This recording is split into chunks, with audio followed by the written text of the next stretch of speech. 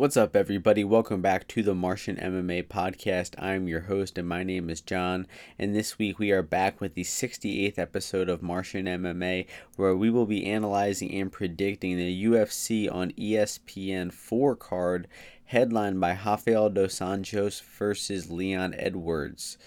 The 7-fight prelim card kicks off at 6 p.m. Eastern Time, with the 6-fight main card starting at 9 p.m. Eastern Time, with all 13 fights taking place on ESPN. Last week's UFC Sacramento card was a very successful card, with the picks going 9-3 on the card, and with the bets going 7-1 on the card. 7 of the 8 moneyline plays that I tipped on last week's podcast cashed on the last week's Sacramento card. So very successful event for me. I don't have many strong plays on this card besides one money line play and a few value plays that I might be eyeing up as the card goes on, but this card just doesn't have as much betting value as the last one did, and UFC Sacramento will go down as a very successful event, but we will keep moving on with the UFC events, and this week we got 13 more fights. So with that being said, we're going to start things off in the bantamweight division, where we have Domingo Pilarte, who is 8-1, taking on Felipe Colares, who is also 8-1. The opening betting line for this one was Pilarte minus 275, Colares plus 195.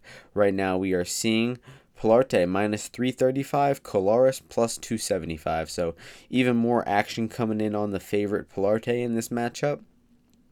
And although I do think Pilarte will win this fight and should be the better fighter in the striking and the grappling aspect of things, I just think that this is too high of a price to pay at this point for Pilarte making his UFC debut. He is taking on Colares, who only has one fight in the UFC himself, and looked pretty bad in that fight versus Geraldo de Freitas back in February in Brazil.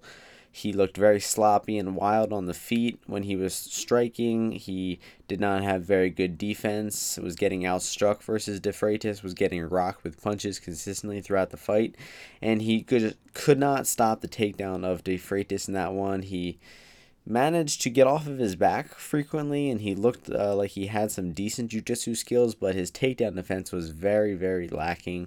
He could not stop the takedown all 3 rounds and was just constantly getting lit up with punches and then put on his back and just dominated that entire fight. He really did not show any promise. I did not honestly expect for the UFC to bring him back for one more fight, but they did in this one, and he's taken on Pilarte, who is a Dana White Tuesday Night Contender Series standout. He had a great fight with Vince Morales, where he was getting outstruck and was on the verge of getting finished in round 1, but somehow recovered on the stool in between rounds, came out in round 2, pursued the takedown, and ended up getting the back and the rear naked choke of Vince Morales and put Vince out cold for that one. So an amazing come from behind victory in that fight. He is a very long southpaw. He throws a lot of kicks. It seems like he wants to keep the fight at kickboxing range, but once things started going bad at the striking range versus Morales, he was very comfortable to mix the fight up and get the takedown and get the choke. So Pilarte seems like a very well-rounded fighter. His defense is not the best on the feet, which is why he was getting lit up with punches versus Vince Morales, but Colares is just not a very talented striker. I don't see him having the technique or the power to hurt Pilarte on the feet, and I don't see him having the takedown defense to stop Pilarte's takedown. So wherever this fight goes, Pilarte should be in control. He should be the better striker. The grappler should be able to hit takedowns if he wants to, but even though I'm picking Pilarte to win this fight very comfortably, where the current betting line is at, it's definitely dog or pass. I'm not advising a play on Colares at plus 275 because I think he ultimately will lose this fight, but I'm just advising to stay away from the minus 335 price on Pilarte, despite him most likely picking up a dominant decision victory in this one.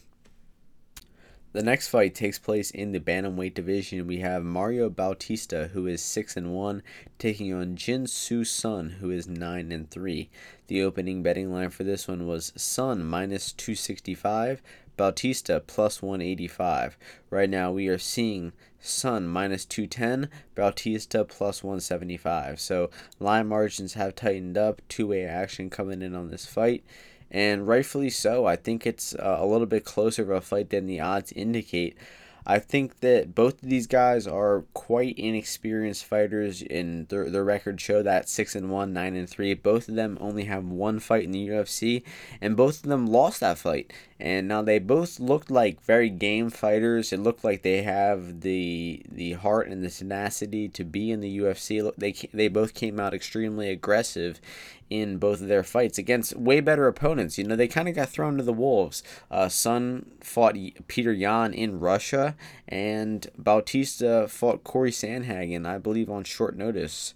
I could be wrong about that, but I think it is short notice because it was just such a mismatch. Sandhagen was a surging prospect, and he fought a 6-0 debutant. So I believe that fight was short notice. So we'll start things with Sun. So Sun has some pretty decent boxing. He showed a good jab versus Yan. He just couldn't really get anything going because Yan is just such a superior talent. He also has tremendous boxing.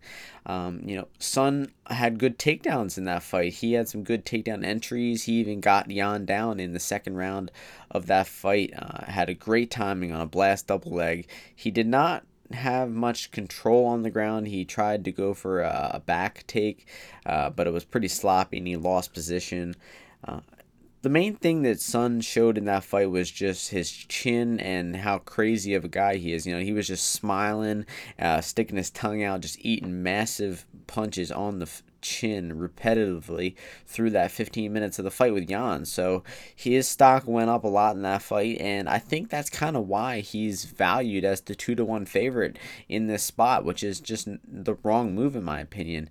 He did show incredible toughness and heart in that debut, but in terms of his effective offense that he landed, he did not get much off. Now, I did comment that he has good takedowns and he does seem to have some good fundamental boxing, but he hasn't really shown that in the UFC so far, so it's hard to be laying chalk on him, especially at 2-1. And I did get a hold of one of his fights, his most recent fight before he entered the UFC in Japan versus an opponent named Takada. He started a bit slow in that fight, and he had a TKO finish in the second round, but it was pretty unimpressive. It wasn't a big shot that landed on Takada. Takada kind of just shelled up after a punch landed and got finished. It was a very low output, kind of underwhelming victory from Sun getting into the UFC with that victory. So I don't really know where to hold Sun at. His level of competition that he's fought hasn't been so good either, but I'm not totally counting Sun out of this matchup because getting over to Bautista now, we also have a guy who there is very little footage of. He has not had very much success in the UFC. He did come out aggressive versus Sandhagen and start taking the fight to him, landing a few leg kicks on Sandhagen, but he also was getting leg kicked back by Corey. He was getting hit with some stiff punches, and then eventually got dropped with a flying knee in round 1. Now Bautista quickly recovered and got back to his feet, but he went in on a takedown of Sandhagen, got a little crazy and tried slamming Sandhagen on his head, but Sandhagen was able to snatch an armbar from a weird position and then got a submission victory over Bautista in the first round. So, and watching Bautista's LFA fights, it seems like he likes to throw the low kicks a lot. I expect him to be targeting that in this matchup versus Sun a lot. He had some pretty good punches in his LFA fights as well. He was able to hurt some of his opponents with his strikes, and but his real bread and butter is the submissions. Most of his wins have come by submissions, but if you look over the opponents that he's beaten, their records are not very good. They're not very high level opponents, so that's why it's so hard to predict this fight. Both of these guys, not much UFC experience, not much experience outside the UFC, not much footage online to access to their skills. So I expect this one to be close. I expect Bautista to be a little bit better in the striking aspect of things. I think he will mix up the kicks and the knees a little bit better than Sun, who seems to be primarily boxing. I expect Bautista to be kicking the legs of Sun, trying to limit his movement. But I expect Sun to be looking for the takedown in this one, just like he did versus Yan. He should be looking to get those explosive takedown entries and put Bautista on his back. Now, Bautista is dangerous on the ground as well. That's why most of his victories have come by submission, but I really haven't seen too impressive skills out of Bautista to think that he's going to be able to either submit Sun off of his back or get off of his back, get back to top position. So I kind of lean Sun's way to get the takedowns, the top control, and slightly edge rounds on this one for a decision. But at these current odds, it's going to be dog or pass all day, and this is where I get to my first value bet of the day. I think that I maybe half unit or maybe a full unit on Mario Bautista at plus 175 is a good bet. I expect this to be a close back and forth type of fight. It could be a split decision for either fighter. Now, I am slightly leaning Jin Soo Sun's way to get the top control time and the rounds to the split decision in this one, but it's definitely dog or pass, and I like the value on Bautista in this one. The next fight also takes place in the bantamweight division. We have Ray Borg, who is 11-4, taking on Gabriel Silva, who is 7-0. The opening betting line for this one was Borg minus 295, Silva plus 215. Right now we are seeing Borg minus 225, Silva plus 185. So more action coming in on the underdog Gabriel Silva's way, and I gotta agree with it. Not because I think this is a good matchup for Silva, not because I think that he has a great chance of winning this fight. It's just because Ray Borg seems to be like a declining fighter. He has really struggled with activity over the past couple years. He's gotten injured, has had to pull out of a lot of fights, and his main issue has really been making weight. He struggled with making weight at the flyweight 125-pound division. He actually had his title shot almost taken away when he missed weight at UFC 215, but luckily got another chance at UFC 216, I believe, and eventually lost that fight to Demetrius Johnson. But if you believe, that was his second most recent fight. The only other time he's fought since then was his decision loss versus Casey Kenny back in March. So Borg's and that fight with Casey, he missed weight at 135. So despite going up in weight to 135, he still could not make the weight. And it wasn't totally unexpected. He was coming off that long layoff, and he had not fought in a long time, obviously, and that's why he missed the weight. His body just was not ready for the weight cut, and you gotta wonder if his body's going to be ready for the weight cut this time. I mean, he could consistently struggle with the weight, and he could be on his way out as a fighter, especially with all of those fights being taken away and canceled from him on short notice. It's got to be frustrating, and it's and another thing that goes into that is his last fight. He thought he won that fight. It was a close fight versus Casey Kenny, but I thought the decision went the right way to Kenny. Borg had his moments in that fight. He got a lot of big slam takedowns versus Kenny, but was not able to keep top position. Casey was constantly scrambling in that fight and really just out-grappled Borg throughout all three rounds of that fight. Borg's game is really just using his boxing to set up takedowns. He's really primarily a grappler. He never had much successful striking on the feet. And he's always been primarily a guy who's trying to put you on your back and win rounds, top control, possibly get submissions or ground and pound. But I really just haven't seen much lately from Borg. I mean, the past, 2 or 3 years that has looked good. So it's hard really picking him to win this fight. And that's why you see that action coming in on the dog Silva in this one. But getting over to the debutant Silva in this one, he is primarily a boxer. He's got very nice hands, and that is what led him to his most recent knockout victory over Jake Hefferman in LFA back in March. He has only had one fight in the past 2 years, and that was that victory over Hefferman. He has fought some pretty decent competition throughout his scene in the regionals, fighting in jungle fights, and he fought over in Russia or Poland or something versus a guy named Kamil Lebowski, and was able to just soundly outstrike him in that fight, was able to hit offensive takedowns, stay in top position. Have not seen much defensive grappling from Silva, so it's really hard to get a sense of where he's going to be at in this fight versus Borg, because that Borg is coming in here to wrestle. He's coming in here to put Silva on his back, and it's just going to be really hard for Silva to stay off of his back in this one, because although Casey Kenny was able to do it in the last fight, he did get taken down a bunch of times, but constantly got back to his feet, constantly scrambled for top position. That was a long and grueling fight for Casey Kenny. It was a tough debut fight for a fighter to make in the UFC, and Casey stood the test of it, which is really why I'm high on Casey Kenny, because if he was able to come in here and win that grueling takedown defense type of fight versus Borg on 6 days short notice, he's going to have a very successful UFC career. I don't think Silva is that same level of fighter as Kenny. I see Silva being able to outstrike Borg as long as it stays on the feet, but it should not stay on the feet long.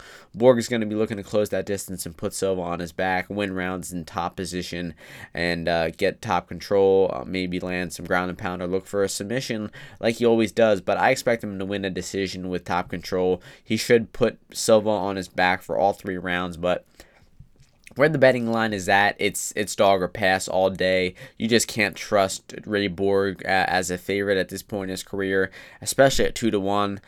And Silva is a young and improving fighter. He could come in here vastly improved. I mentioned that he only has 1 fight in the past 2 years. Actually, 2 fights in the past 4 years. Really struggled with activity. And he could come in and make massive improvements, because his last victory was an 83-second knockout. He could not have gotten to shown his takedown defense that he's been working super hard on. So it's much more likely that Silva comes in here improved and up to the test of making his debut and taking out an established guy like Borg.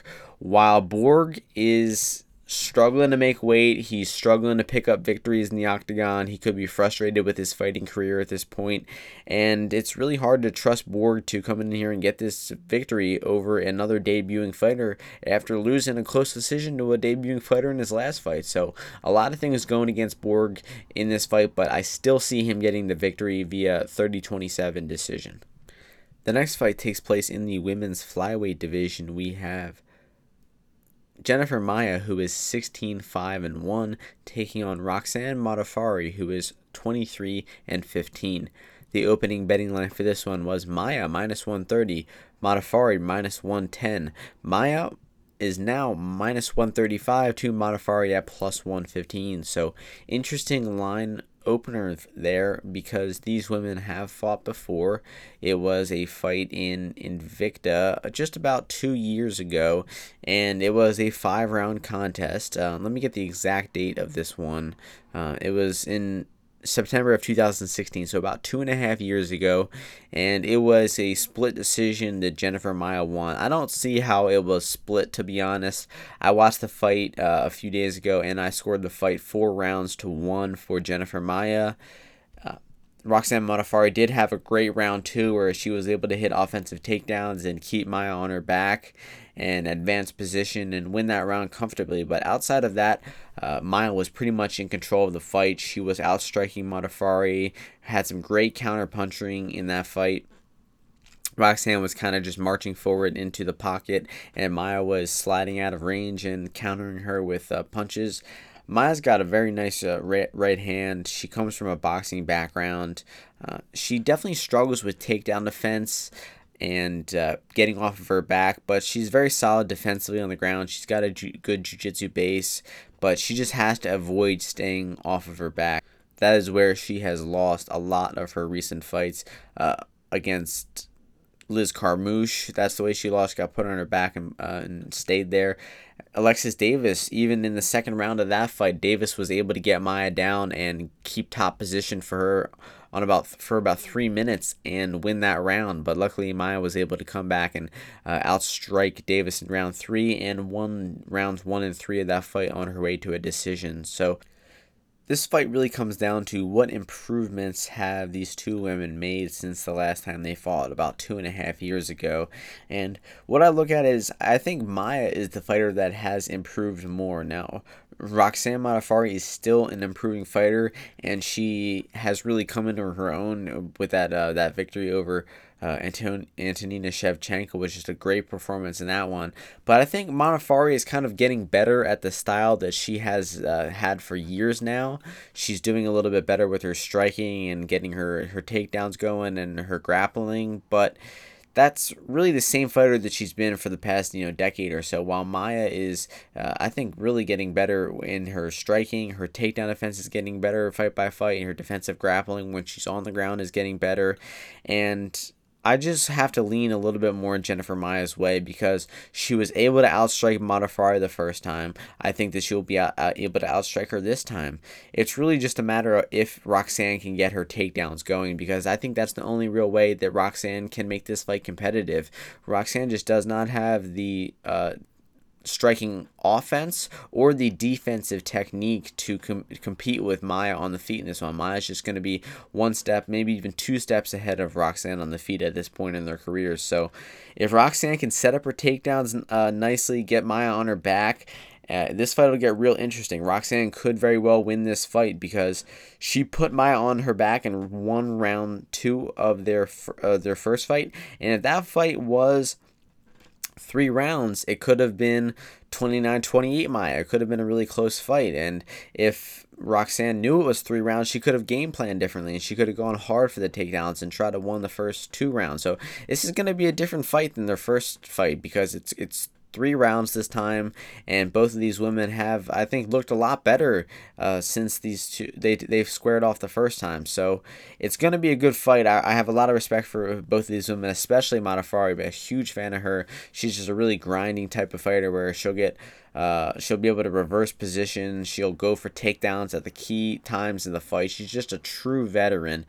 But she has her flaws in her techniques, specifically in her striking. She's got that awkward style where she kind of blitzes forward without much defense, and that's kind of her kryptonite because she eats a lot of punches in the striking because of it, and her takedowns suffer because of it because she takes some damage on the feet. So look for Modafferi to set up the takedowns and get the takedowns early. If she can do so versus Maia, I see Modafferi winning maybe rounds 1 and 2 of this fight and getting the decision. But if Modafferi does not pursue the takedowns, or if Maia is able to stuff the early takedowns of Modafferi, then I see Maia running away with this one, outstriking Modafferi to a decision. So the pick is going to be Maia. Where the betting line is at, there's no value on either side at this point. It's going to be a pass for me. It would honestly be a favorite or pass where the odds are at now because Modafferi just plus 115. I just don't think is a good price for her to come in here and to beat a woman that she lost to just a few years ago. I don't think that she's made the leaps and bounds improvements to be confident in her in this spot. So the pick is going to be Maia to get this one done by decision. I'll go with 29-28. The next fight takes place in the light heavyweight division. We have Sam Alvey, who is 33-12, taking on Cleetuson Abreu, who is 14-13. The opening betting line for this one was Abreu, the favorite, at minus 150 to Alvey plus 110. We are now seeing Abreu minus 165 to Sam Alvey at plus 145. So earlier in the podcast, when I said I only have one money line play that I'm feeling in this card, I've now changed it to 2 because I just realized that Sam Alvey is definitely worth a bet at plus 145. Now I will get into explaining why here shortly. So we'll start things off with Cleetuson Abreu, who only has one fight in UFC, and that was a decision loss to Magomed Ankalaev.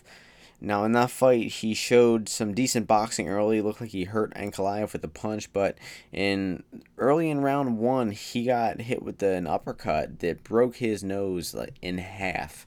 And the commentators noticed it right away. His nose was bent at a 90-degree angle, and he continued to fight for 13 more minutes. Did not stop one bit, barely took a step back the entire time. It was insane. So the dude is tough as nails. Ankalaev could not knock him out. And even though he took the punch to the nose to get it broken, he showed incredible toughness and was an overall decent performance for coming in against such an impressive fighter like Magomed Ankalaev. So on the feet, he is a little awkward and hittable because he just wants to get fights to the ground. I mean, he's a jiu-jitsu black belt. He's got great submissions, good top position, but in terms of getting the fight to the ground, he does not really excel in that aspect of things. He does not have a very good takedown that he goes to often for high success. He tends to actually pull guard a lot. So what he'll do is he'll shoot in on a takedown, and if the takedown doesn't work, then he'll look to pull guard from there. Now, he did do that versus Ankalaev in round 2, and he got into his guard, but he couldn't sweep. He couldn't threat with the submission. He couldn't go through and get for anything going off of his back, and really just lost the round versus Ankalaev on his back. And Abreu does this really bad takedown attempt that he always does in the clinch, where he'll reach across your whole body with his leg and try to do like a judo throw with the legs, and it's a very risky maneuver, and it's paid off in some of his regional fights, specifically against Vyazgin, an opponent that he fought before he got into the UFC. But Abreu went for this fight, or went for that attempt in his fight with Ankalaev, and Ankalaev stuffed it, and Ankalaev took his back. So he is a very risky fighter, Abreu. He goes for those low percentage judo throws and ends up on his back, and that's not a good sign from a fighter in the UFC at this point in his career.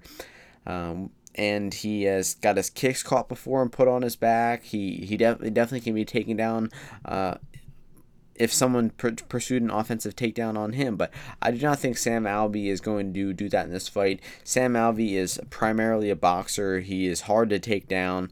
He is really a very unique fighter, where he starts kind of slow. He'll kind of lull you into a boring and low output type of fight and look to counterpunch you.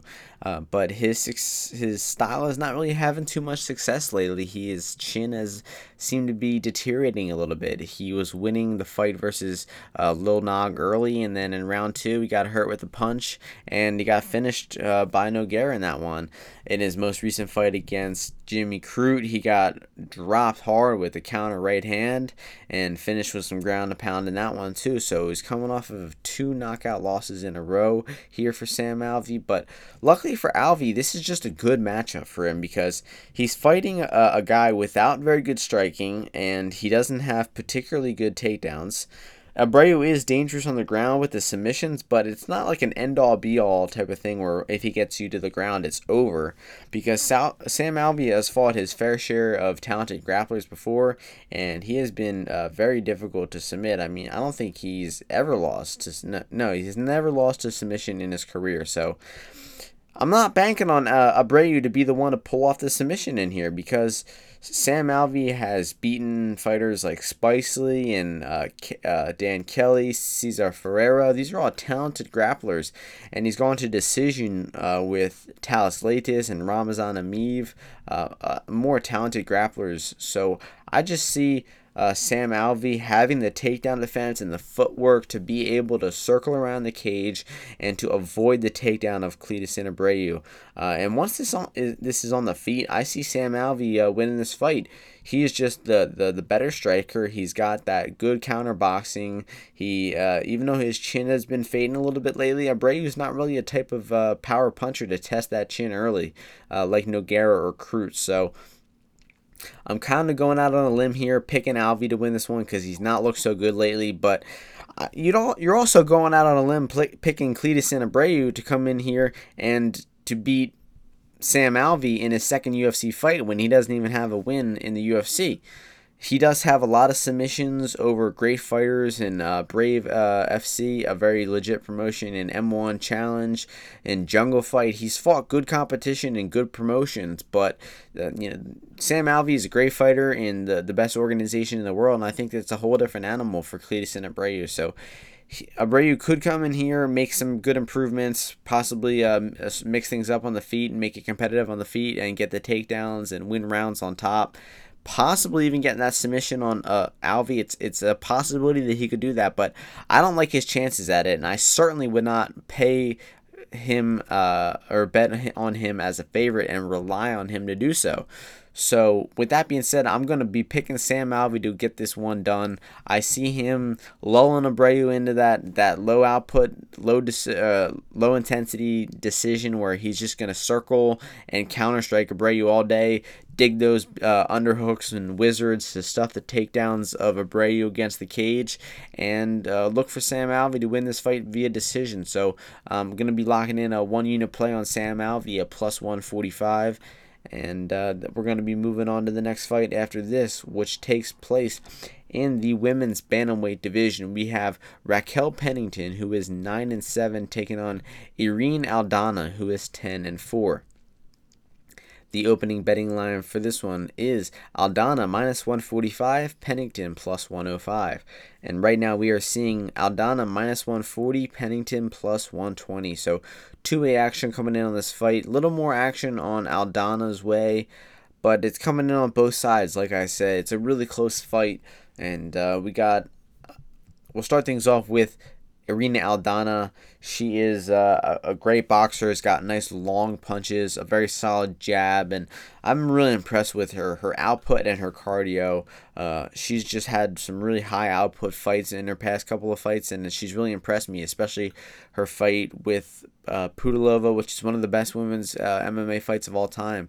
Aldana also has some good leg kicks as well to mix it up with her boxing. She'll go to the inside leg, to the outside leg, and I just like what I've seen from Aldana. She has good head movement, good defense. That's actually kind of rare for women's MMA. She's strong in the clinch. Her takedown defense has been getting better. She stuffed the takedowns of Talita Bernardo, a jiu-jitsu black belt, when they fought. She was able to hit a hip throw, was able to reverse position on Bernardo and end up in mount. She had some very good moments versus Bernardo in the grappling of her own. So Aldana's grappling has been getting better and better, and she showed that in her fight against Bethe Correia. Correia went for a sloppy takedown, and Aldana was able to armbar Correia in the third round to get the finish. And she dug deep in that fight. Aldana won round one pretty clearly versus Correia, but Correia just started marching forward and throwing heavy punches, despite eating some punches of her own, because Aldana is constantly throwing out those straight punches in the face,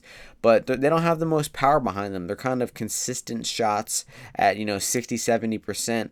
And Correia was, once she realized that these punches weren't going to knock her out, she just decided to start marching through them and throwing back punches of her own, and she actually had success with that.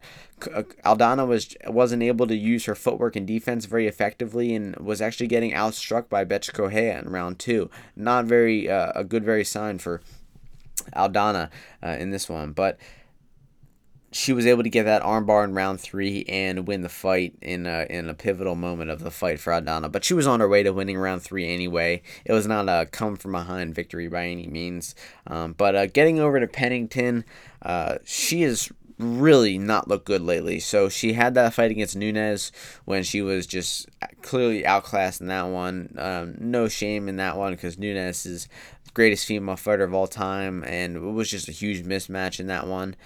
Minus 500 favorite for Nunes, and Nunes really did some damage to Pennington in that one. She, I think, broke her nose and just lit her up with punches for 5 rounds, and eventually finished Pennington in the 5th round. So you never know how Pennington's gonna recover from that. It was a serious beating that she took from Amanda Nunes. Her nose and her breathing pathways may never be the same after the damage that she took from Nunes. So that's why Aldana's jab could be a serious issue in this fight. So if Aldana starts landing a few stiff jabs and sending Pennington's nose back into her skull like Nunes did, it could bring back some bad memories, and Pennington could have some trouble in this fight. And Pennington's really just looking to close distance and get takedowns in this fight. She tried doing that in her last fight against Germaine de Randamie.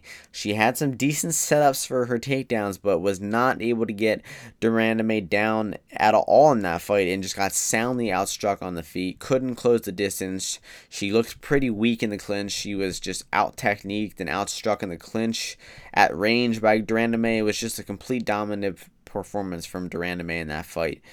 Now, I'm not saying Pennington is completely shot. She did fight Nunes and de Randamie back-to-back, two of the best female fighters, not only right now, but ever, in de Randamie and Nunes. So no shame in those two losses, but just the way that Pennington looked in those fights. She did not look confident in herself. She did not look aggressive. She did not have any effective offense by any means. So it's really hard to rely on Pennington coming in here to win this fight. Although it is kind of a decent matchup in this one, because when Aldana has gotten put on her back, she has struggled and even lost fights.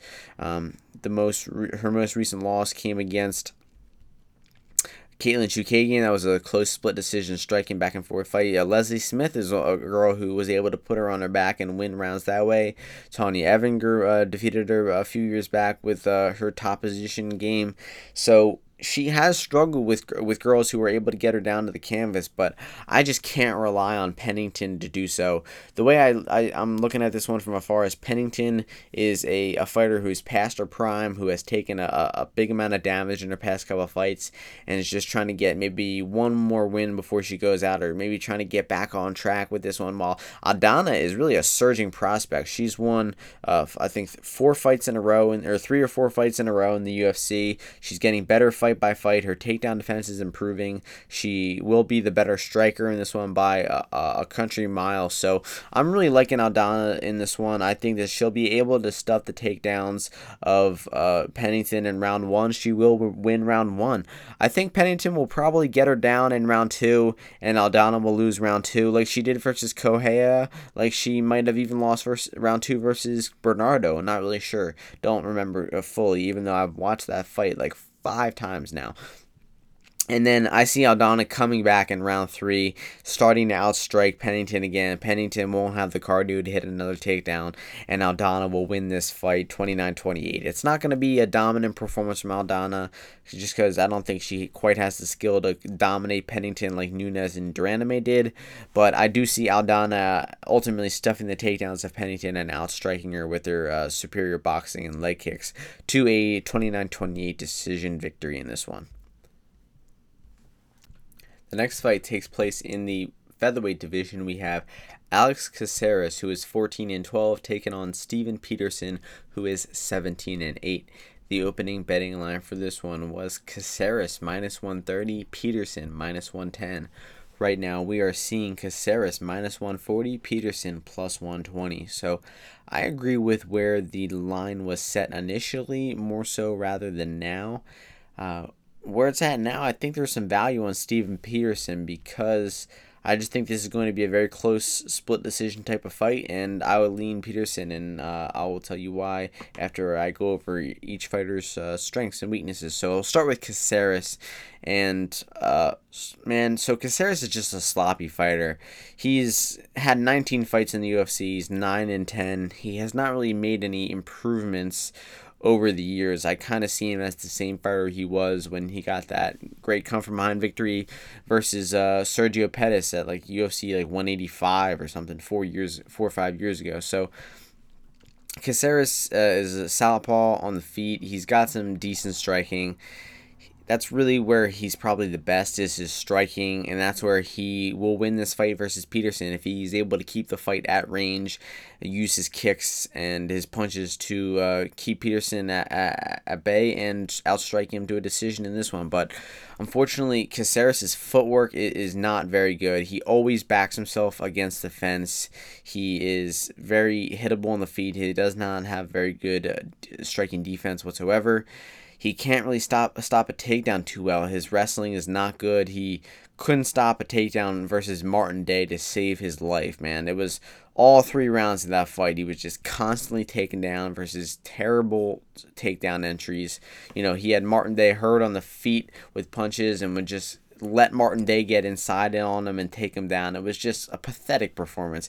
And he was able to win a split decision in that one, but regardless, the Caceres has just been looking worse and worse lately. His offense is just so telegraphed. You know, he when he throws a left kick, he just shows that he's going to do it 2-3 seconds before the kick comes. He's just really predictable. But luckily, he's not fighting a great striker of his own or a power striker in Steven Peterson this one. Peterson is a horrible matchup for Caceres, though, because Peterson has better cardio than Caceres. Caceres tends to fade later in fights, and Peterson will just relentlessly pursue the clinch. It doesn't matter that he can't strike at range. It doesn't matter that his defense is terrible. It's actually worse than Caceres's. He's got an iron chin, does Steven Peterson. He has taken an insane amount of damage versus Benito Lopez and Luis Pena and other fighters, and just continued to come forward. He will keep looking for that clinch. He will keep looking to get takedowns, and he doesn't really do much damage in the clinch or get damage with takedowns, or he doesn't go for submissions too much, but he really just is kind of jockeying for position the entire time. He's looking to put you against the cage, wear you down, take you down, and win rounds with top control. Unfortunately, his top control really isn't that great, but he was able to get Benito Lopez down in round 2 and keep him on his back for 3 minutes. So look for him to do the same here against Caceres, and I think that it's honestly a very good path to victory for Steven Peterson, because Caceres' footwork is so bad, because he constantly moves himself back to puts his back to the fence, because he can't stuff a takedown. I see Peterson outgrinding Caceres against the cage, landed takedowns, and just having the better cardio in rounds 2 and 3 to be able to keep the pressure on Caceres and to out-volume and outwork Caceres to a decision. So I see it being an ugly, sloppy, terrible type of fight, back and forth, with the striking edge going to Caceres and the grappling edge going to Peterson. And ultimately, I see the grappling being the difference in this fight. Peterson should just have a slight more control time, and he should win the split decision in this one, 29-28. The next fight takes place in the heavyweight division. We have Andrei Arlovsky, who is 27-18, taking on Ben Rothwell, who is 36-11. The opening betting line for this one was Rothwell the favorite at -215, Arlovsky plus 165. Right now we are seeing Rothwell -190, Arlovsky plus 165. So not much action coming in on this fight, kind of two-way action, and it's a hard fight to pick because both of these guys are at the tail end of their career. They both tend to be a little bit low output, a little low intensity in their output, or in their offense, excuse me. Both of their last fights were split decision losses for them. The only difference being that Rothwell, I believe, won his against Blagoy Ivanov, while Arlovsky, I believe, clearly lost his versus Augusto Sakai. I could be wrong about the Sakai fight because I didn't really have the patience to rewatch that fight. It was just so sloppy and just terrible. Arlovsky has lost 9 of his last 11 fights. You really know what you're getting from Arlovsky when he's coming in here to fight. It's going to be a low output kickboxing match, 9 times out of 10. It's really sad to see that the UFC keeps giving him fights because he's lost 4 in a row. He comes in with the same game plan every time to just box and low kick and keep fights standing, jab and grab, and just make fights unentertaining. I've said enough about Arlovsky. So Rothwell, he's got very unorthodox striking. He's trying to counterpunch you most of the time, which is why this fight is just bound to be a snoozer, because both guys are going to be looking to counterpunch. Both guys are not going to be willing to commit. They both have kind of sloppy boxing from time to time, and neither of them just really have an offensive tool they can go to consistently. I give the edge to Rothwell because he looked better in his last fight. He, I think, has the more technical boxing at this point in his career. He's got good takedown defense if Arlovsky chooses to switch this fight up for some reason.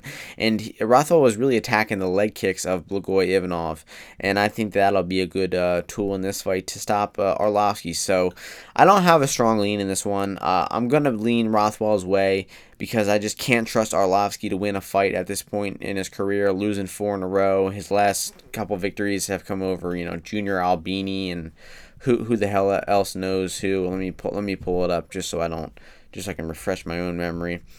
Stefan Struve and Junior Albini, right? So bottom of the barrel, we're talking here. Struve's retired and Albini's no longer on the roster.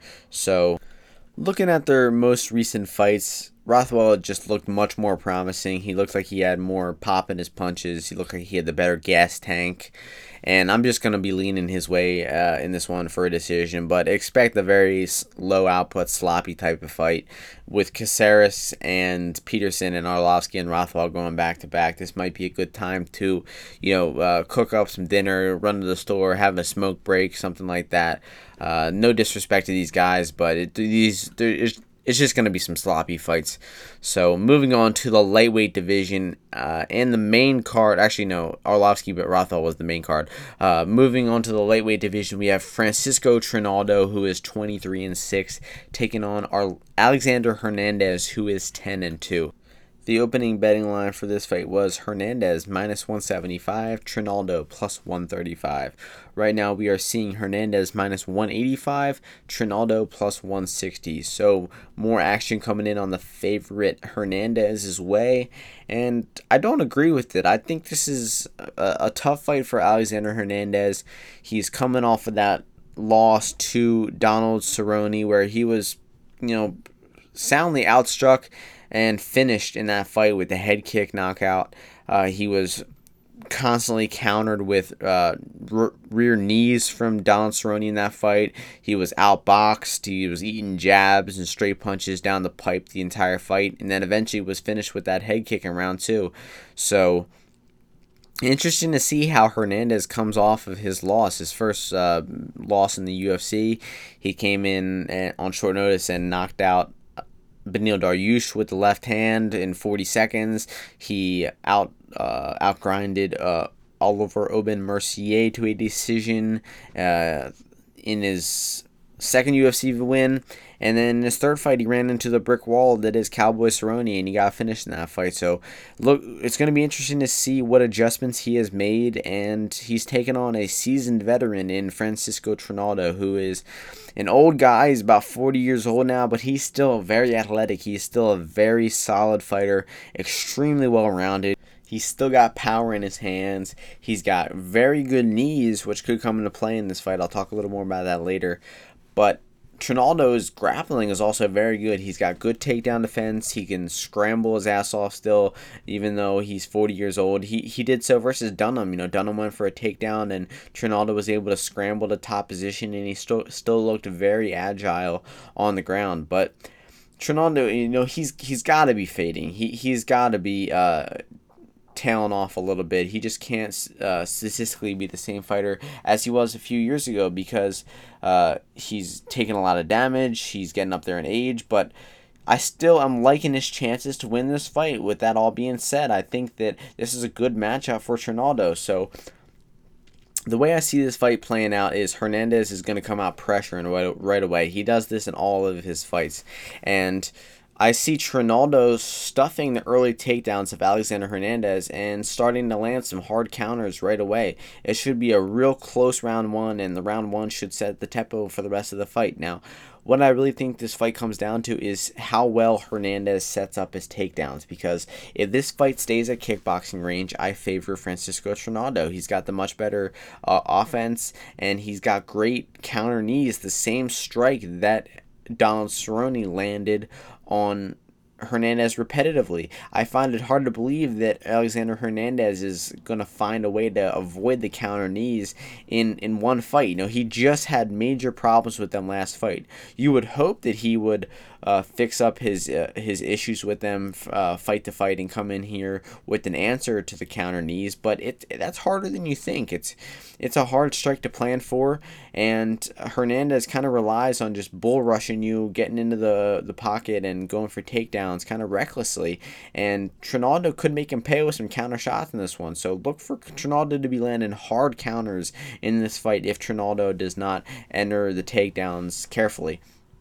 So what I was getting back to is the thing that will determine this fight is how well Hernandez sets up the takedowns, because when Kevin Lee was shooting in on Francisco Trinaldo, he was stuffing the takedowns all day because the takedowns were coming from a mile away, and Trinaldo saw him coming. He was able to sprawl, he was able to dig underhooks, he was able to get that wizard, and he's just so strong that he's able to stuff takedowns very well with his muscular arms.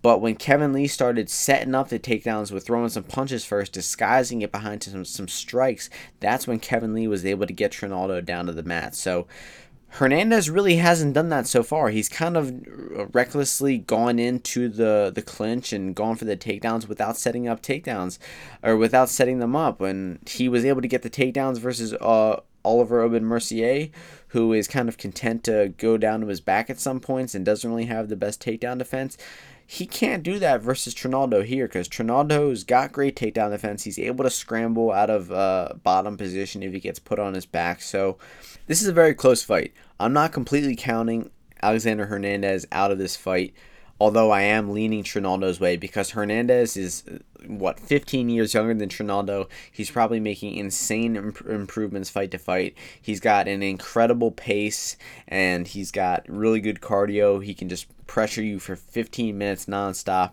and he could win this fight with just pressure, aggression, and maybe having more control time, just being the aggressor in the clinch, and Trinaldo getting stuck against the cage. He could win this fight like that, but where the current odds are at, I'm just leaning Trinaldo's way big time. I think plus 160 is great value for Trinaldo because he can stuff shots, he can land the hard counters, and he can win this fight in the striking and possibly outstrike Hernandez to a decision, possibly even knock him out.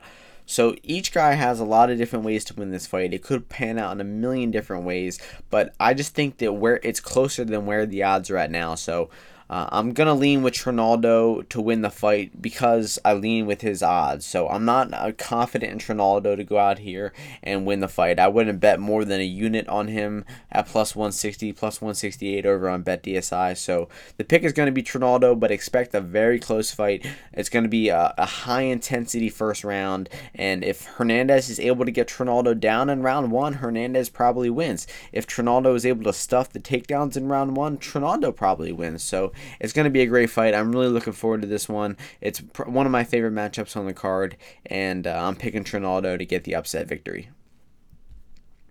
So another fight in the lightweight division, we got James Vick, who is 13-3, taking on Daniel Hooker, who is 17-8. The opening betting line for this one was Dan Hooker, the minus 185 favorite. James Vick, the plus 145 dog. Right now, we are seeing Hooker minus 125, James Vick plus 105. So, more action coming in Vick's way, and I agree with it. It's a really close fight.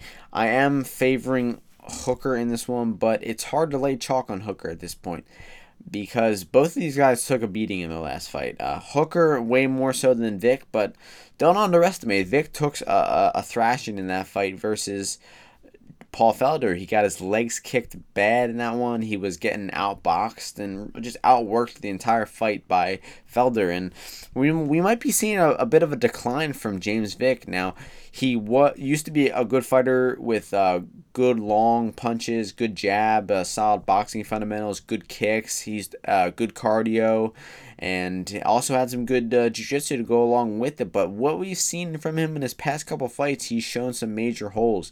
The biggest one is being his boxing defense. He's got that tall man's defense where he leans out of the pocket with his chin straight up in the air. And that's what got him knocked the fuck out versus Justin Gaethje. That fight was last year. It was a fight where Gaethje was somehow the underdog, and Gaethje made quick work of him, knocking Vick out in 90 seconds. It was an easy fight for Gaethje. He easily timed that tall man's defense and knocked Vick out with it. And you would have think that if after Vick got viciously knocked out, but with that huge hole in his game, that tall man's defense, he would have fixed it, right? Well, in that fight with Paul Felder, he did not fix it. He was still pulling out of the pocket with his chin straight up in the air, and the commentators even commented on it, as commentators tend to do. So I really I can't trust James Vick with $1 at this point, considering that he has so many holes. The other big hole in his game is the leg kicks. He was getting leg kick early versus Justin Gaethje, and he struggled with leg kicks big time against Paul Felder. Paul Felder was attacking that calf kick, and not only was Paul Felder doing damage to that calf kick, but Vick was kind of letting him know. Vick was limping, and on his stool, James Vick complained to his coaches saying, my calf hurts. He sat down before the round one ended, and before he was sitting on the stool, he told his coach, my calf hurts. After round two, going into round three, he told his coach again, my leg hurts. It's one thing when a fighter eats leg kicks. That happens from time to time. Leg kicks are hard to check, and fighters are great at throwing them. There's no shame against that.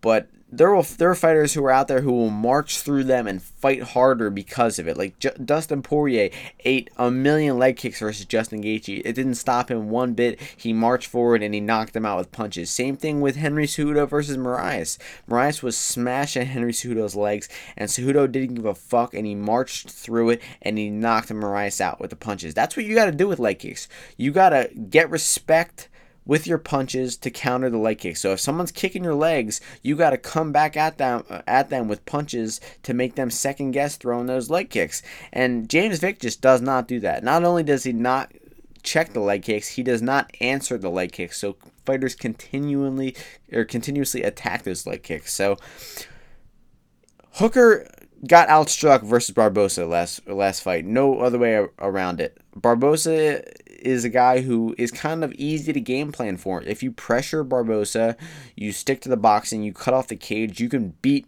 Edson Barbosa, and which is how multiple fighters have beat Barbosa before. Michael Johnson has beat him that way, and Kevin Lee beat him that way, and most recently, Justin Gaethje knocked him out that way. So the game plan is out there to beat Barbosa, but Hooker couldn't execute it. He was giving Barbosa way too much room. He was giving Barbosa kicking range, which is where Barbosa is just so dangerous, and Hooker paid the ultimate price. He was getting hurt with punches versus Barbosa, and he eventually was getting his legs lit up and then he was getting his body kicked, and man, Hooker just took one of the worst beatings I've ever seen in that last fight, and good thing he took a solid 7-8 months off to recover, because he needed every single day of it. So looking at this matchup, I think Hooker is just the more intelligent fighter. Despite him not having despite him not following that game plan versus Barbosa, I think that he is intelligent enough to exploit Vick's weaknesses, which are the leg kicks, which are the boxing defense.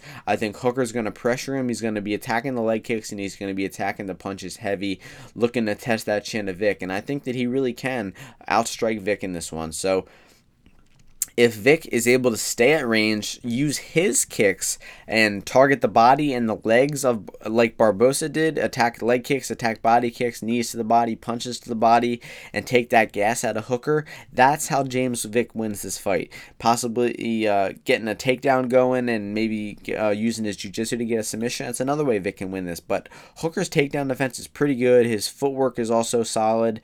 Hooker can actually hit his own submission if he wants to. He tends to go for guillotines to counter takedowns. He used it against Mark Diakiese and actually tapped him out with it. And he used it effectively against Jiu-Jitsu black belt Gilbert Burns. Burns shot for a takedown. Hooker snatched that neck right away. He went hard for the guillotine. Wasn't planning on finishing him, but it was just enough for Hooker to get back to his feet and then eventually knock Gilbert Burns out on the feet. So Hooker's got power in his strikes. His knees are incredible. He's not going to be able to use them too effectively in this matchup because Vick is such a tall fighter, and he's going to have trouble getting in that knee all the way up to that 6'1" jaw of James Vick. These guys are very evenly matched, though, because they're both tall lightweights. They are both good strikers. This fight should play out at striking range, and I just think that Hooker is the better fighter at this point in his career. He's got the better IQ, and I see him exploiting those holes in the leg kick defense and the boxing defense of James Vick. So I'm going to pick Dan Hooker to get the 29-28 decision victory in this fight. The next fight takes place in the heavyweight division. We got Greg Hardy, who is 4-1, taking on Juan Adams, who is 5-1. The opening betting line for this one was Adams minus 155, Hardy plus 115. Right now we are seeing Adams minus 115, Hardy minus 105. So a near pick'em with two-way action coming in on this fight. The early action came in on Hardy, and now more action coming in on Juan Adams as we get closer to fight day. This is a very close fight, and it's a very hard fight to predict. You heard it in these guys' records, 4-1 versus 5-1.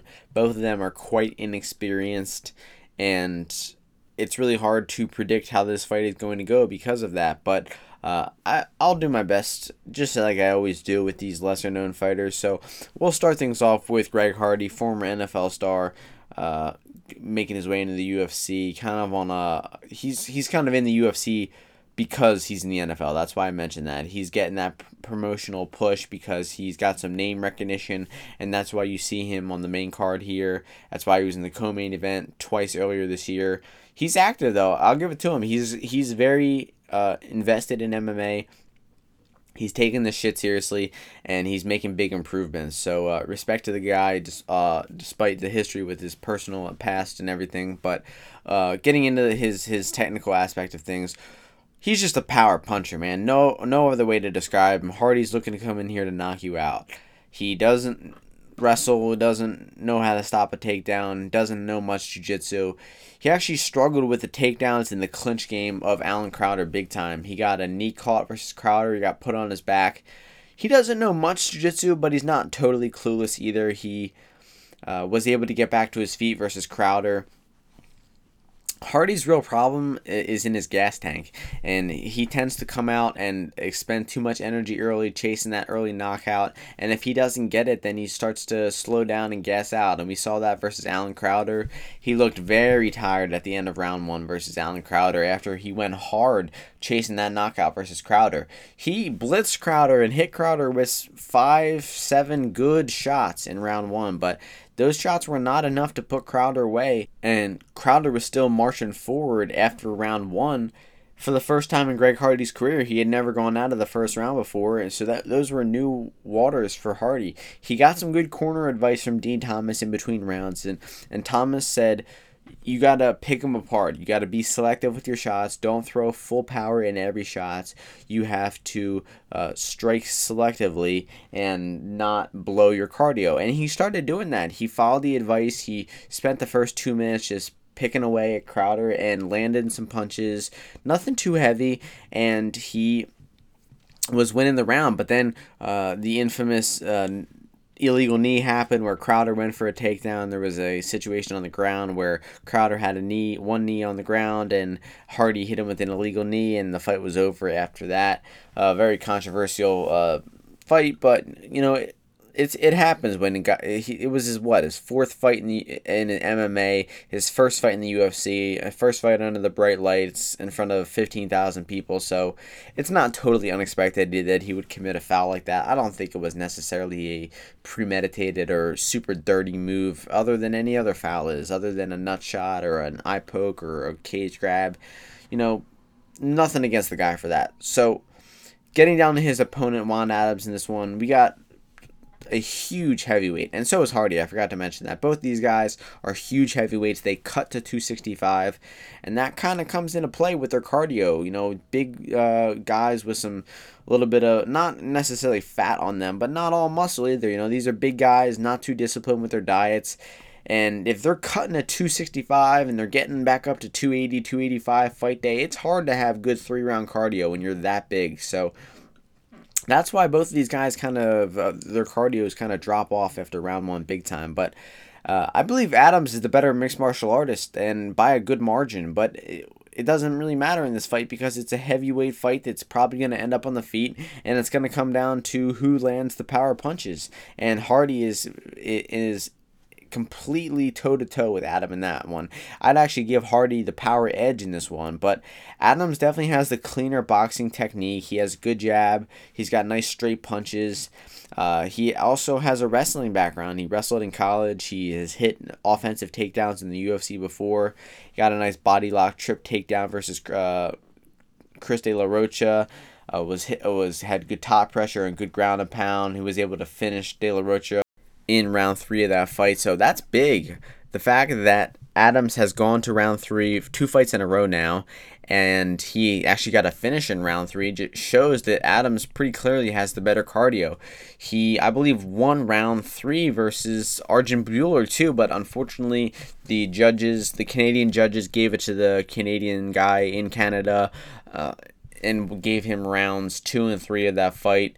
Bhullar got top position at the end of the round, but didn't do anything with it, and just kind of rode it out on top, while Adams actually landed the cleaner, harder strikes in round 3. That's why I gave that fight to Adams. But Adams is just overall the better fighter. He can hit the offensive takedowns. He should be the better fighter in the clinch. He has good knees in the clinch. He should be able to be competitive in the striking with Hardy. It really just comes down to power. So it comes down to how Hardy approaches the fight more so than anything. So if Hardy comes out here and tries to pick Adams apart and be technical and not be too aggressive, then that's a bad move in my opinion. I think Adams is the more technical fighter. fighter, and he will start to land jabs and straight punches and look to clinch up with Hardy and maybe possibly take down Hardy and wear Hardy out as the fight goes on.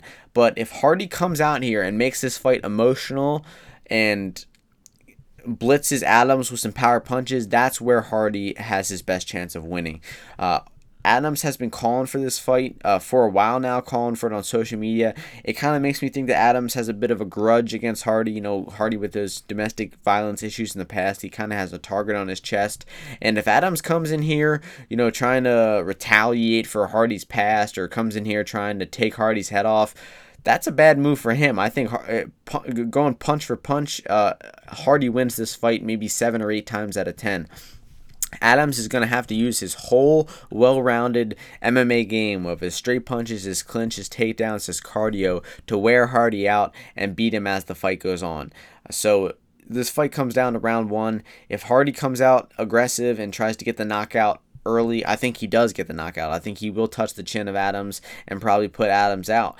But if this fight goes past round 1, then I favor Adams big time. I think he will start to put the pace on Hardy, clinch Hardy, land hard knees, take that gas tank out of Greg Hardy, and eventually get the takedowns and probably finish Hardy from top position in rounds 2 or 3 if it gets there. That's a big if, though, because I think these two boys are going to meet in the center of the cage and trade punches, and someone's going to go down, and I expect it to be Juan Adams, unfortunately.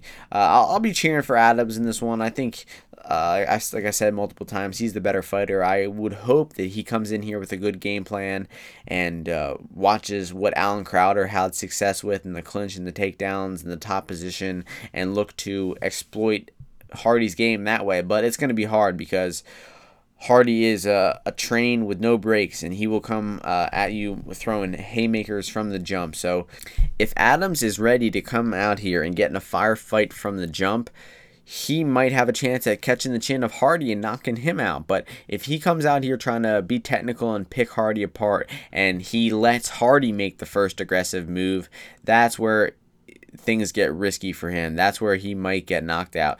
But if he comes out here game as fuck, ready to trade punches from the jump, it's a 50-50 type of fight. Anybody could go down. It's heavyweight. These are big boys, 285 pounds probably on fight night, and either one of them can get dropped at a moment's notice. So my pick is going to be Greg Hardy to get the knockout in round 1. But if Juan Adams makes it out of round 1, I'm telling you, live bet the house on Juan Adams.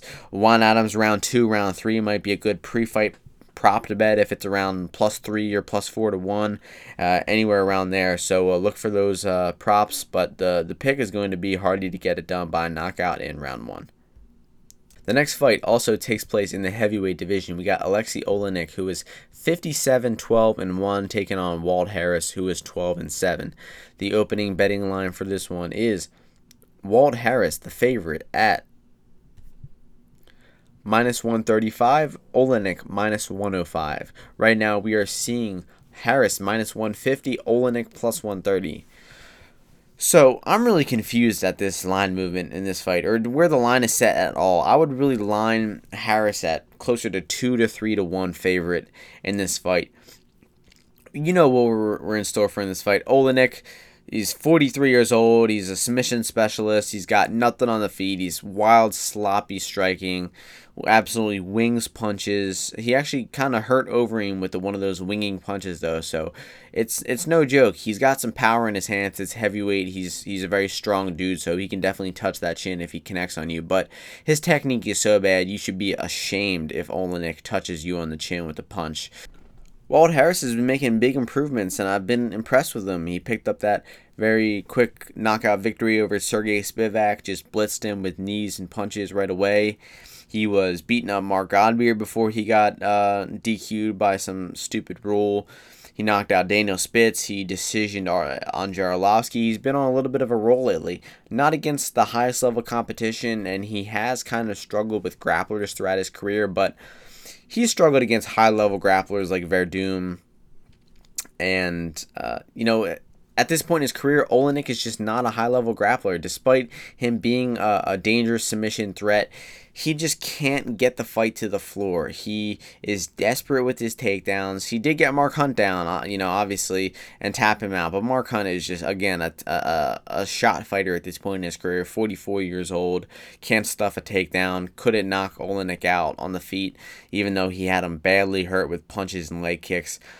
In Olenek's last fight, he was dominated in the clinch, ate a massive amount of knees to the face versus Overeem, and was eventually knocked out in round 1 of that fight. It comes to a point where Olenek can't take too much more damage. This guy has 70 pro MMA fights, and he has won most of them by submission, but the ones he's lost, he's taken a massive amount of damage, along with a lifetime's worth of damage in the gym. So where these two fighters are at, Walt Harris is an improving, powerful heavyweight with good boxing, good knees. I would advise him to avoid the knees and the kicks in this fight because that's how Olenek will take you down. Olenek can take a massive amount of damage and just keep coming forward, keeps hunting that submission. But I think Harris's takedown defense and sub defense has gotten better in the past few years. He should be able to avoid the obvious attempts of Olenek to get this fight to the floor. Olenek got knocked out 3 months ago, man. That was April 20th. So May, June, July, 3 months ago, and he's back in the cage after getting viciously knocked out by eating 20 knees to the face versus Alistair Overeem, man. His chin has just got to drop off at some point, and I think that Harris is good enough of a fighter at this point to avoid the takedown, avoid the submission, and to knock Olenek out on the feet. So it's kind of a basic analysis, a basic prediction. But with Walt Harris at minus 150, that is my second money line play of the card. I got about 2 units in on Walt Harris at minus 150. I don't get the price at all. I said he should be minus 2, minus 3 to 1. And Harris has had IQ problems. He has lost fights that he should have won before in the past. He's let fights slip away, but I've been impressed with the improvements that he's making. He's basically won 4 in a row. And I think that he will keep the winning streak going and get the victory over Olenek. I'm going to go with the first round knockout. I expect him to test that chin of Olenek early and for Olenek to crumble. Now moving on to the main event of the evening in the welterweight division, we have Rafael dos Anjos, who is 29-11, taking on Leon Edwards, who is 17-3. The opening betting line for this one was Dos Anjos, the minus 135 favorite, to Edwards at minus 105. Right now, we are seeing the line flip to Edwards minus 130, Dos Anjos plus 110. So more action coming in on the slight underdog. Leon Edwards pushing him to a slight favorite. Man, what a fight this is. These guys are just two incredibly skilled fighters. I'm just huge fans of both these guys. I think in some ways they're kind of mirrors of one another at this point in their careers, where they're both just so well-rounded. They both have great striking. They're both good in the clinch. They're good offensively in the clinch. They can stuff a takedown very well in the clinch. They have good top position. They have good takedowns. The only area where each fighter sticks out, I would say Dos Anjos has the better cardio, the better pace, and the better jiu-jitsu. But other than that, I think that these guys are completely evenly matched. And I think where we're going to see them most evenly matched is to striking. It's going to be a pleasure to see these guys go back and forth in the striking. Both of them have great boxing, great kicks. It should just be a complete chess match between two elite level fighters. And Dos Anjos picked up that great victory in his last fight against Kevin Lee.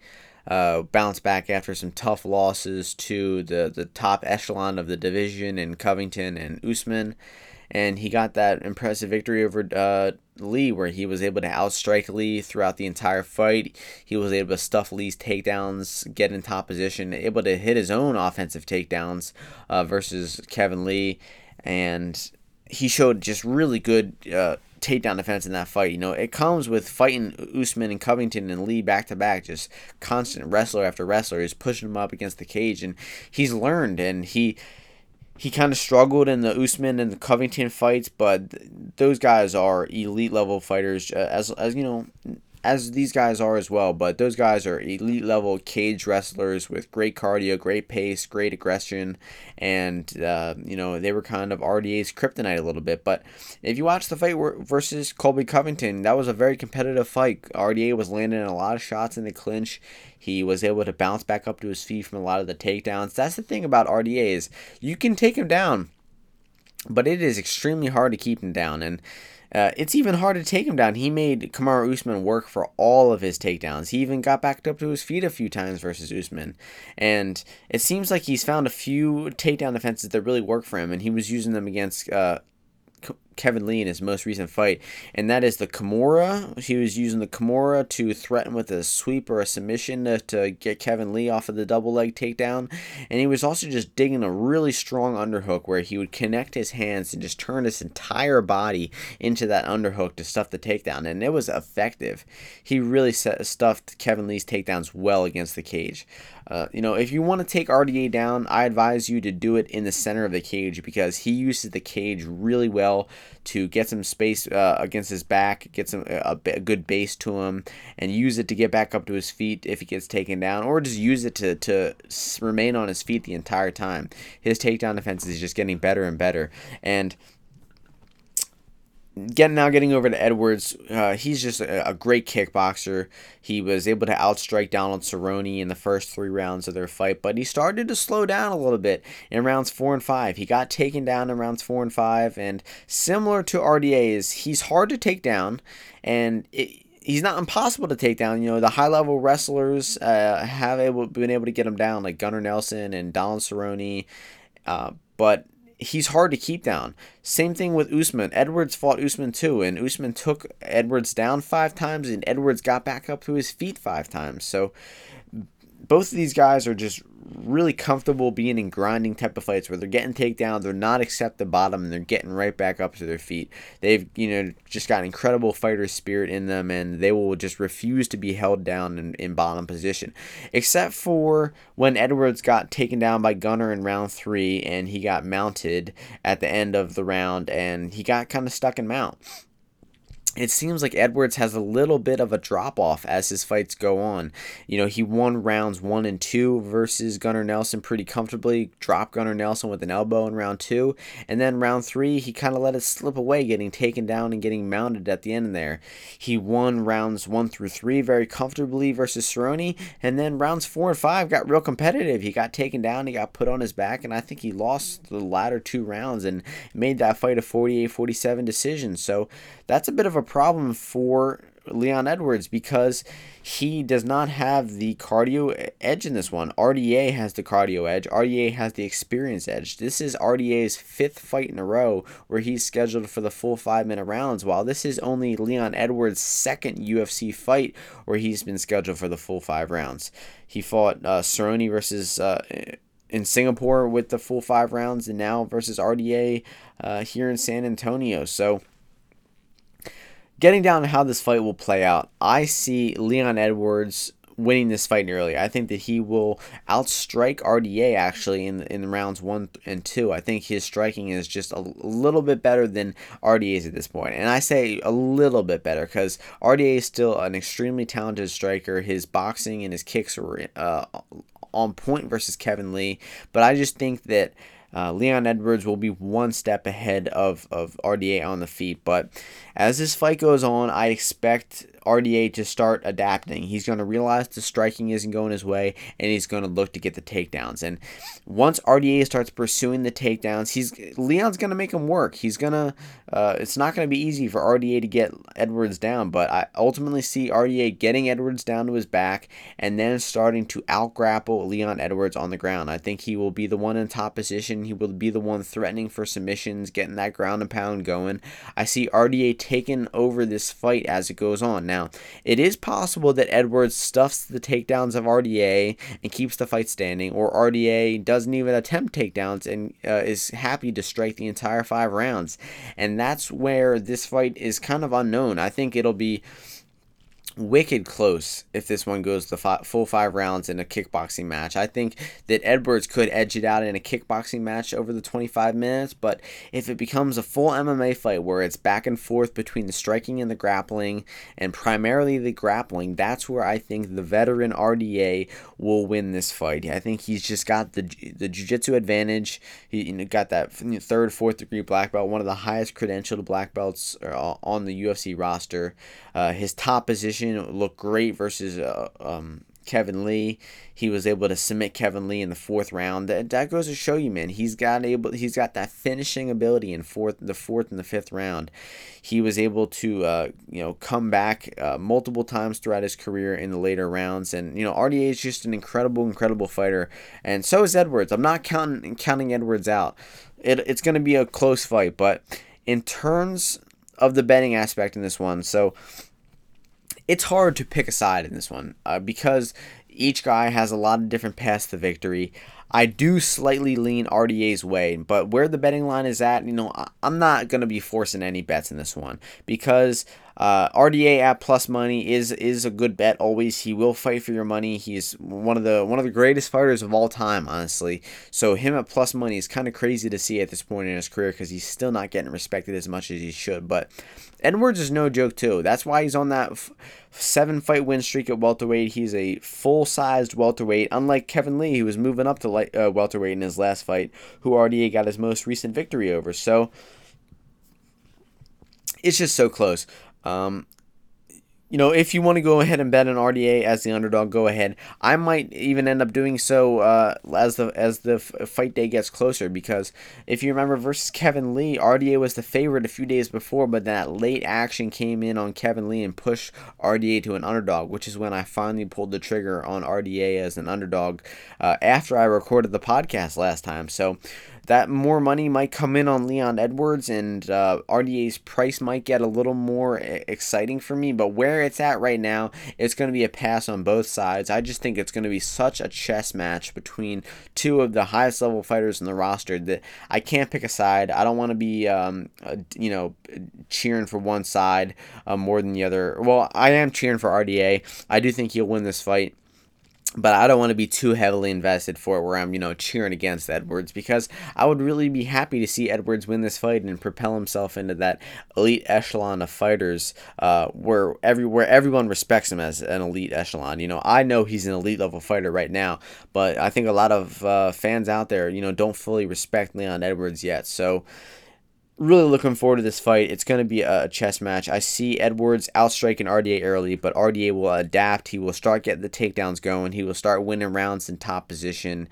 And that cardio advantage, that pace advantage, and that 5-round experience advantage will start coming into play as the fight goes later. Look for some live betting opportunities on RDA if he drops round 1 or 2 and starts coming back. So the pick is going to be RDA to get this one done via 48-47 decision. And I'm really looking forward to this main event. It is a hell of a main event, and we got some good matchups throughout the entire card. So let's just go through the bets one more time. We got right now we got 1.7 units on Walt Harris at -156. We got 1 unit on Sam Alvey at +145. 0.7 units on Steven Peterson at +120, and 0.7 units on Mario Bautista at +175. So those are the bets right now. You will be able to see my final bets and all of my predictions and thoughts on the fights live before the fight in the next few days on my Twitter account. You can follow me at UFO_UFC. That is UFO_UFC. Check me out over on Twitter. I post a lot over there. And just want to thank everybody for tuning into the podcast. As always, I appreciate each and every one of you, and hope you all enjoy the fights this weekend in San Antonio, and I will see you next week before UFC 240. Peace.